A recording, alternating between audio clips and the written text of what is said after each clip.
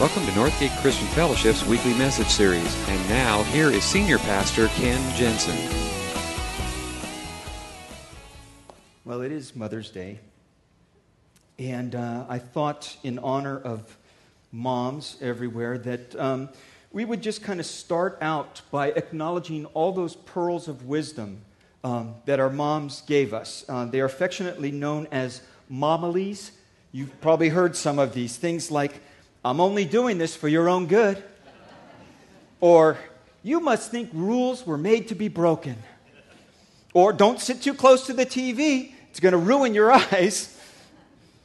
And then, of course, there were these that I think everybody heard. In fact, that you could probably finish the sentence. Okay? Let's see if you recognize any of these. "Two wrongs don't." See? "If you can't say anything nice." "If you can dish it out, you better be able to take it." "Don't start anything you don't plan to finish." Yes. "If anything is worth doing well." "Be careful what you wish for. You just might get it." Yeah. Now, my mom had a few others that she used to say, and maybe your mom said these things too, and these were the ones I really didn't quite understand. Like, I would want to go do things with my friends, and all my friends were doing it, and my mom wouldn't let me do it. And she would say things like, "If all your friends jumped off the Golden Gate Bridge, does that mean you would jump too?" And I thought, we just want to go to the movies. Nobody's jumping off bridges. Of course not. That's dumb. And my mom used to say this one. Did your mom say this one? "You attract more flies with honey than you do with vinegar." Who wants to attract flies? Or this one. "You've made your bed, now you have to lie in it." If I just made my bed, why would I want to lie in it? I finally got it made. I don't want to mess it up again. There are all these things, and you probably heard others, and here's some of Mom's favorites. "Someday, you will have kids of your own. And then you will understand."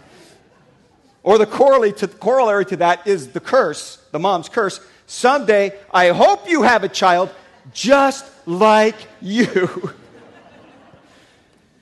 And one of my mom's favorites, "Actions speak louder than words." And maybe you've heard some of those. And in this series, what we're talking about is God's instructions for life. And some of those sayings of Mom, why did your mom say them? Because her mom said them to her, But because generation after generation, year in and year out, those kinds of things just remain true. They're the things that kind of ended up guiding your behavior and your decision making and actually prepared you for life. In this series that we're in, looking at the Sermon on the Mount, is Jesus' guideline for life. He's telling us this is how God designed life to live. And there's a great danger here, and I want to make sure we understand this. When you read the Sermon on the Mount, understand this is one full thought all the way through. It was a talk Jesus gave. It is not a bunch of random sayings that were just thrown together like homilies, okay? This was a coherent, thought out, spoken out sermon.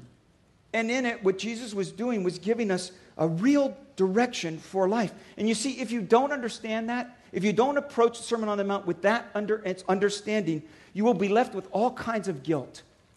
And you'll be feeling like, these are impossibilities. I can't live up to that. And even some would say, these are just ridiculous. Because Jesus says things like, if your hand offends you, cut it off. If your eye offends you, pluck it out. Now, Jesus is not advocating, self-mutilation, okay?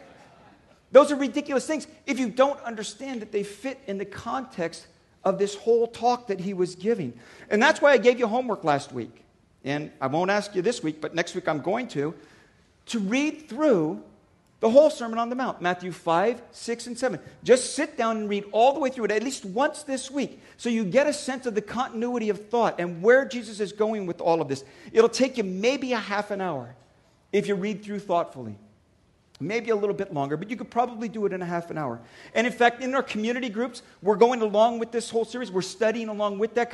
And if you're not in a community group, you might want to get in one, especially during this series. It's a great time to get involved because you'll be able to kind of dig in and look at these things as we go through them together. But the idea is this.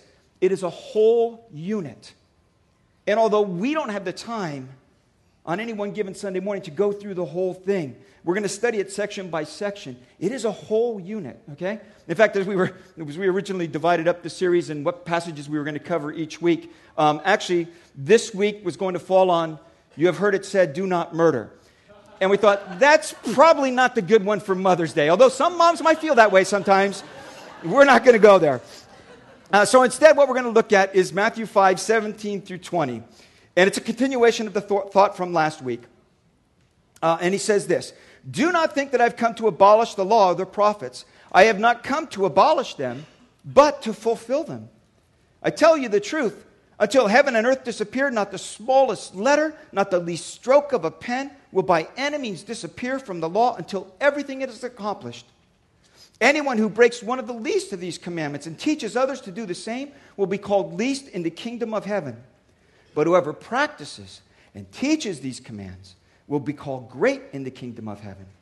For I tell you, unless your righteousness surpasses that of the Pharisees and the teachers of the law, you will certainly not enter the kingdom of heaven. These are not random sayings. Jesus is saying this is understanding for life.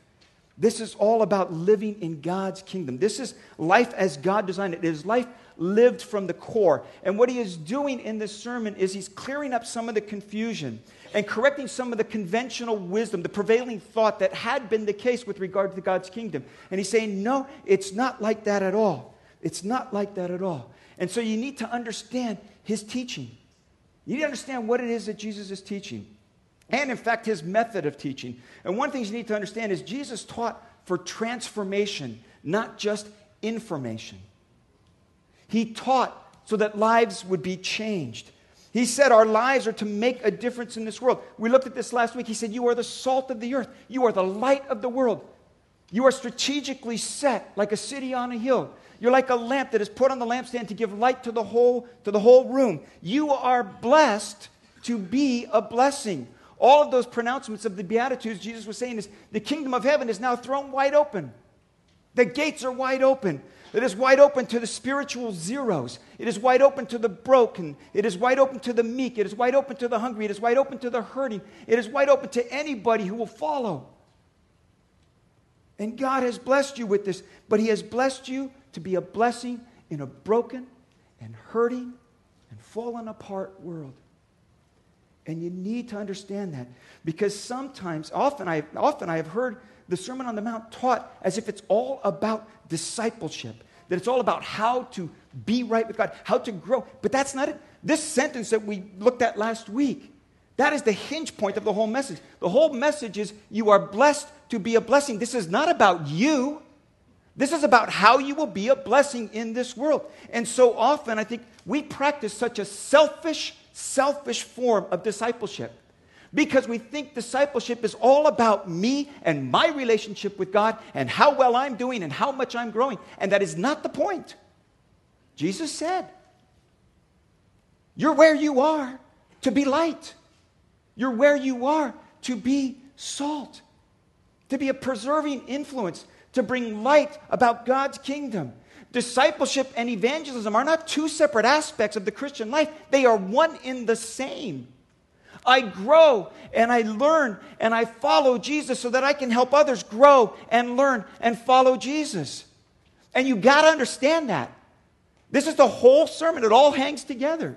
And the hinge point is you are salt and you are light. You are here for a purpose, and your purpose is to bring the kingdom of God to those around you. That the people around you should see your good works and praise your Father in heaven. They should make the connection between more than this is a good person to this person's life is transformed. I want to find out how. How does that kind of transformation really, really happen? And people who don't make that connection, Christians who don't make that connection lose their purpose in this world. My wife works for the school district. And just this week, she got this a carbon copy email of an email that had been sent to one of the teachers about one of the principals to the superintendent of schools. And it just went on and on. It was just excoriating, just how horrible this principal is, and blah, blah, blah, blah, blah, and this student in the school that should be expelled, and just on and on. It just went on and on and on, just filled with all kind of vitriol. And then the tagline on their signature was, after they signed their name, I can do all things through Christ who gives me strength. That is not what he gives you strength to do, to be a jerk. Jesus is saying, if we are going to be salt and light in this world, it's going to take a different kind of person. It's going to take a different kind of person. And the rest of the sermon is he is giving concrete examples of what that life looks like. What transformed living looks like. What the fulfillment of God's purposes looks like. That's why he said, do not think I've come to abolish the law of the prophets. I've not come to abolish them, but to fulfill them. There is a fulfilled life. There is a transformed life. But it's not what these other guys are teaching you. You see, we have this idea of instruction. We have this idea of education. It's what Dallas Willard calls the jug to the mug model. We think that the way that you educate people is you have a wealth of information in a jug and you pour it into their mugs and they learn the information, and if they can regurgitate it back on a test in any coherent way, they've got it. And that is not how Jesus taught. That is not. He didn't just pour information into people's brains. Let me read to you from The Divine Conspiracy. Wonderful book. It's available at our resource desk. I highly encourage it. If you want to understand the Sermon on the Mount, read this book. He writes this: in our day, learners usually think of themselves as containers of some sort, with a purely passive space to be filled up with the information the teacher possesses and wishes to transfer, from the jug to the mug model. The teacher is to fill in empty parts of the receptacle with, quote, truth, that they may or may not later make some that may or may not later make some difference to the life of the one who has it. The teacher must get the information into them. Then we test the patients to see if they got it by checking whether they can reproduce it in a language rather than watching how they live. Of course, information relevant to real need has always been prized, but to want to simply know stuff, such as we usually get today out of high school and college education, would have been thought laughable, if it would have been thought at all. Trivial pursuits certainly never would have been caught on as a game back then. The teacher in Jesus' time, especially religious teachers, taught in such a way that he would impact the life flow of the hearer, leaving a lasting impression without the benefit of notes, recorders, or even memorization. Whatever did not make a difference in the way they lived just made no difference, period. See, Jesus taught for transformation, because you can get all the right answers by accident. Anybody ever take a Scantron test? True, false? You got a 50-50 shot at it. True, false. You don't have to know any of the material. You got a 50-50 shot at getting those answers right. You don't even have to know the information. You see, you can get right answers by accident. But Jesus' aim was to transform right answers into living rightly. It's not just about the information. Because you see, I know a lot of Christians, and you probably do too, a lot of Christians in a lot of churches with a lot of knowledge without transformed lives. Some in our own church family, believe it or not. We've been talking about this gap. And the gap is the knowing-doing gap. It's not that we don't know what we're supposed to do. It's that we don't do it. That's the gap. And the trouble is that when I learn and when I know, I start giving myself credit for doing. In my own brain, if I understand the material, if I think I could teach about it, then the automatic assumption is I'm doing this. And every one of us have the same assumption. And every one of us, if we would really look at our own lives, would realize, whoa, there is a knowing-doing gap here. And Jesus came to bridge that gap. That's why he said, everyone who hears these words of mine and puts them into practice is like a wise man who built his house on a rock. In another place, he said to his followers, now that you know these things, you will be blessed if you do them. If you do them. And so I want our prayer as a church to be as we go through this series. And this week, as you read through the Sermon on the Mount, and you will read through the Sermon on the Mount, right? Yes, you will. I know you all will, because you really do want to change, don't you? As you read through it, just make this your prayer. Lord, make me a doer. Make me a doer. Make us as a church doers of the word, because there's a great, great danger in being knowers and not doers. Jesus taught for transformation. He wanted lives to be changed. Knowledge is vital to that. Don't get me wrong. You need to know. And we have a dearth of biblical knowledge in our culture. We have a dearth of biblical knowledge in our churches. You need to know. Don't get me wrong. I am not saying you don't need to know. Knowledge is vital, but is the means to an end. And the end is life change. And life change is about character, not conformity. See, Jesus didn't disagree with the Pharisees and the teachers of the law about the importance of obedience. He didn't disagree with them one bit on that. In fact, he said, whoever practices and teaches these commands will be called great in the kingdom of heaven. It wasn't that they loved the law and Jesus didn't. It wasn't that they cared more about the law than Jesus. That's not the case. In fact, Jesus said, not the least stroke of the pen. Breaking the least of these commandments makes you least in the kingdom. He says obedience is important, but not the way these guys are teaching it. Because the Pharisees and the teachers of the law would teach about the importance of the law, but it was all about rule keeping. And so the law said, honor the Sabbath on the Sabbath day. On the seventh day you shall not work. You shall honor the Sabbath. It is a day of rest, and you shall rest. And so all the scribes and Pharisees had to get together and figure out, well, what constitutes rest and what constitutes work? How many steps can you take? How far can you walk without it being work? 1,000 yards. That's what they decided. You couldn't venture from your home more than 1,000 yards. But, if you happen to leave some of your clothing at a friend's house 1,000 yards away, because you've established a home there a little bit by leaving your stuff there, you could go to their house and then go another 1,000 yards from there. That's how they did it. How far can I walk? 1,000 yards. How much can I write? One word. One word. How much food can I take from storage to cook? One handful. One mouthful. See, they were good at the minutia of the law. And what they were doing was they were establishing boundary markers. John Ortberg writes about this in his book. They are highly visible, relatively superficial practices that help distinguish between those who are on the inside and who are on the outside. And that's how they taught the law. The emphasis on all these outward manifestations was to be able to distinguish who's obeying the law and who is not, because we have to keep track. And this is where Jesus parted company.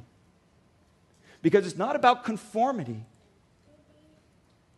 It's about character. Jesus focused on the heart. And that's what we're going to see as we go through this in the weeks ahead. All of those things that he talks about, you have heard it said, but I say to you, he is shifting the focus from the externals back to the internal, which is where it begins. And they all knew that. Really? They knew that.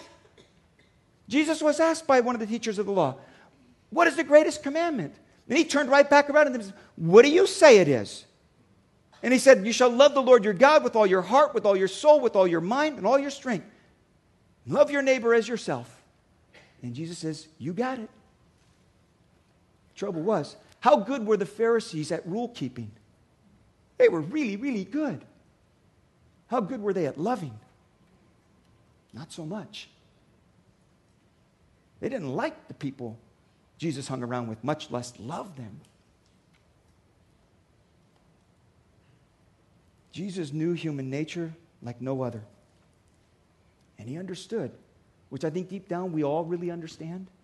No amount of rules or regulations is ever going to change the heart. Because you see, you can keep the rules and still be angry. You can keep the rules and still harbor bitterness and resentment and unforgiveness. You can keep the rules and still carry lust in your heart. You see? That's why you can't focus just on the externals. You can do all these things, keeping the rules. But what Jesus was concerned about was the heart. And in this way, he is a lot like your mother. That is the difference between your mother and your high school history teacher. Because all your high school history teacher wanted to know was, could you repeat the information on a test? What your mom cared about was your character, the person you become. You could flunk your history test and she would still love you. Because she cared about the person you were becoming. And your mom knew human nature almost as good as Jesus. Almost good. My daughter, when she was in her teenage years, because every daughter in their teenage years has this problem with their mom. And I would almost laugh on the inside. Not on the outside, I would get killed for this. But they would have this discussion, and mom would lay down the law, and our daughter would turn and walk away, and Betty would say, "Don't you roll your eyes at me." She had turned away, she wasn't even looking, but mom knew. Mom knew, because mom knows the heart. That's what Jesus wanted to get at. That's what he wanted to get at. Because you see, wrong action and wrong behavior are only a symptom. They are only a symptom. And Jesus wanted to get to the source. And that's why he said to the Pharisees and the teachers of the law things like, first clean the inside of the cup, and then the outside will also be clean. Now, those of you who grew up with dishwashers, you don't understand this parable at all. Okay? But back in the day, when I was your age, that was part of our chores was washing and drying, and it was like, who gets to wash and who gets to dry? And, it was kind of a debate as to which one was more fun than the other. Actually, neither one of them were fun. But here's the deal. You can wash the outside of the cup without touching the inside at all. But try washing the inside of the cup without having any effect on the outside. You can't do it. Because as you got the rag down in there and you're on the inside, it's also wrapping around the outside and it's wiping the outside too. And that's what Jesus is saying. If you concentrate on the inside, the outside will take care of itself. And the problem with externals is it gets us a good dose of religious respectability, but it doesn't change our hearts. And that's what Jesus kept speaking about. That's why later on in the sermon, he warned his disciples, be careful, do not do your acts of righteousness before men to be seen by them. And then he went down the list. When you pray, when you fast, all the way down the list. And he kept saying, that's what the hypocrites do. And they get their reward. They get to be seen by men. But he says, I'm concerned about the inside. Now, wait a minute. Didn't you say Jesus just said, let your light shine so all men may see? Here's the difference. The Pharisees wanted to be seen by men for their own reputation. Jesus said that your light would so shine that they would see your good works and what? Praise your Father in heaven. It's not about you. Yes, you need to change your life. Yes, your life needs transformation. It needs transformation from the inside out. And that's a process. And you got to live that out in front of everybody. Not that you're perfect, but let people see the process. Let them see the struggles. Let them know that you don't plan on being perfect and you don't expect anybody else to be perfect, but you do know the grace of your Father. And that as you are being transformed from the inside out, let it show. Not as a show, just as the natural outgrowth of your life with God. And they will see, and they will make the connection. Oh, there's something about this person. It's not just that he's a good guy. It's not just that they're a nice lady. There's something different on the inside. That's what he's concerned about. Not that we conform to externals, but that our character is changed. Transformed character now does include obedience. Obedience is a big, big part of it. And for this, I am grateful for Dallas Willard because he just put it so well. He put it this way: obedience is not the source, but it is the course of righteousness. Jesus said, unless your righteousness surpasses that of the Pharisees and the teachers of the law, you will certainly not enter the kingdom of heaven. Now, I used to read this, and I used to think, man, he is setting the bar way up there. How am I going to be more righteous than the Pharisees? And all of us hearers, I'm sure, thought the same thing, because they looked at these guys, and they just thought, man, who's more righteous than them? And they may not have it right, but at least they are trying. I'm not even trying. Man, he is setting the bar so up there. How can I possibly live up to? You need to understand what he was doing was setting the bar really, really low. Because what he was saying was, don't settle for contrived religious respectability. Don't try to beat them at their own game. Don't even play that game. Live rightly. Living rightly does matter. Obedience does matter. It does. And sometimes I think we are guilty of using grace as an excuse for laziness. Or we use grace as an excuse for our indifference. Or even our defiance. We bristle at the word obey. Nobody's going to make me obey. I got my own little kingdom going on here. Who do you think you are, God? I'm going to shake my puny little fist at you. Nobody's going to make me obey. Which used to be part of the wedding ceremony. I don't do that one anymore. Okay, don't even come after me with that one, all right? We bristle at that word because that means somebody else is in control. Somebody else gets to say what I have to do. And I don't like that because I'm an American. I get to vote on what I want to do. Because life in the kingdom is surrendering your will to the king. Obey, but obey as God intended you to obey. Your actions and your behavior, he says, they don't come out of nowhere. They don't come out of nowhere. You ever done something or said something, you go, wow, where did that come from? Right inside you. That's where it came from. In fact, Jesus said our actions and our behavior are really reliable indicators of what's really going on in the heart. You want to know what's going on between the no-do thing? Yeah, look at your actions. Look at what you're doing. It'll tell you what you really know.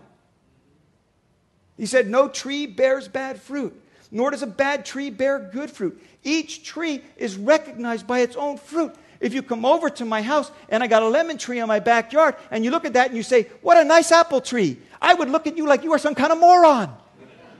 It's a lemon tree. It's got lemons on it. See? Lemons. Lemon tree.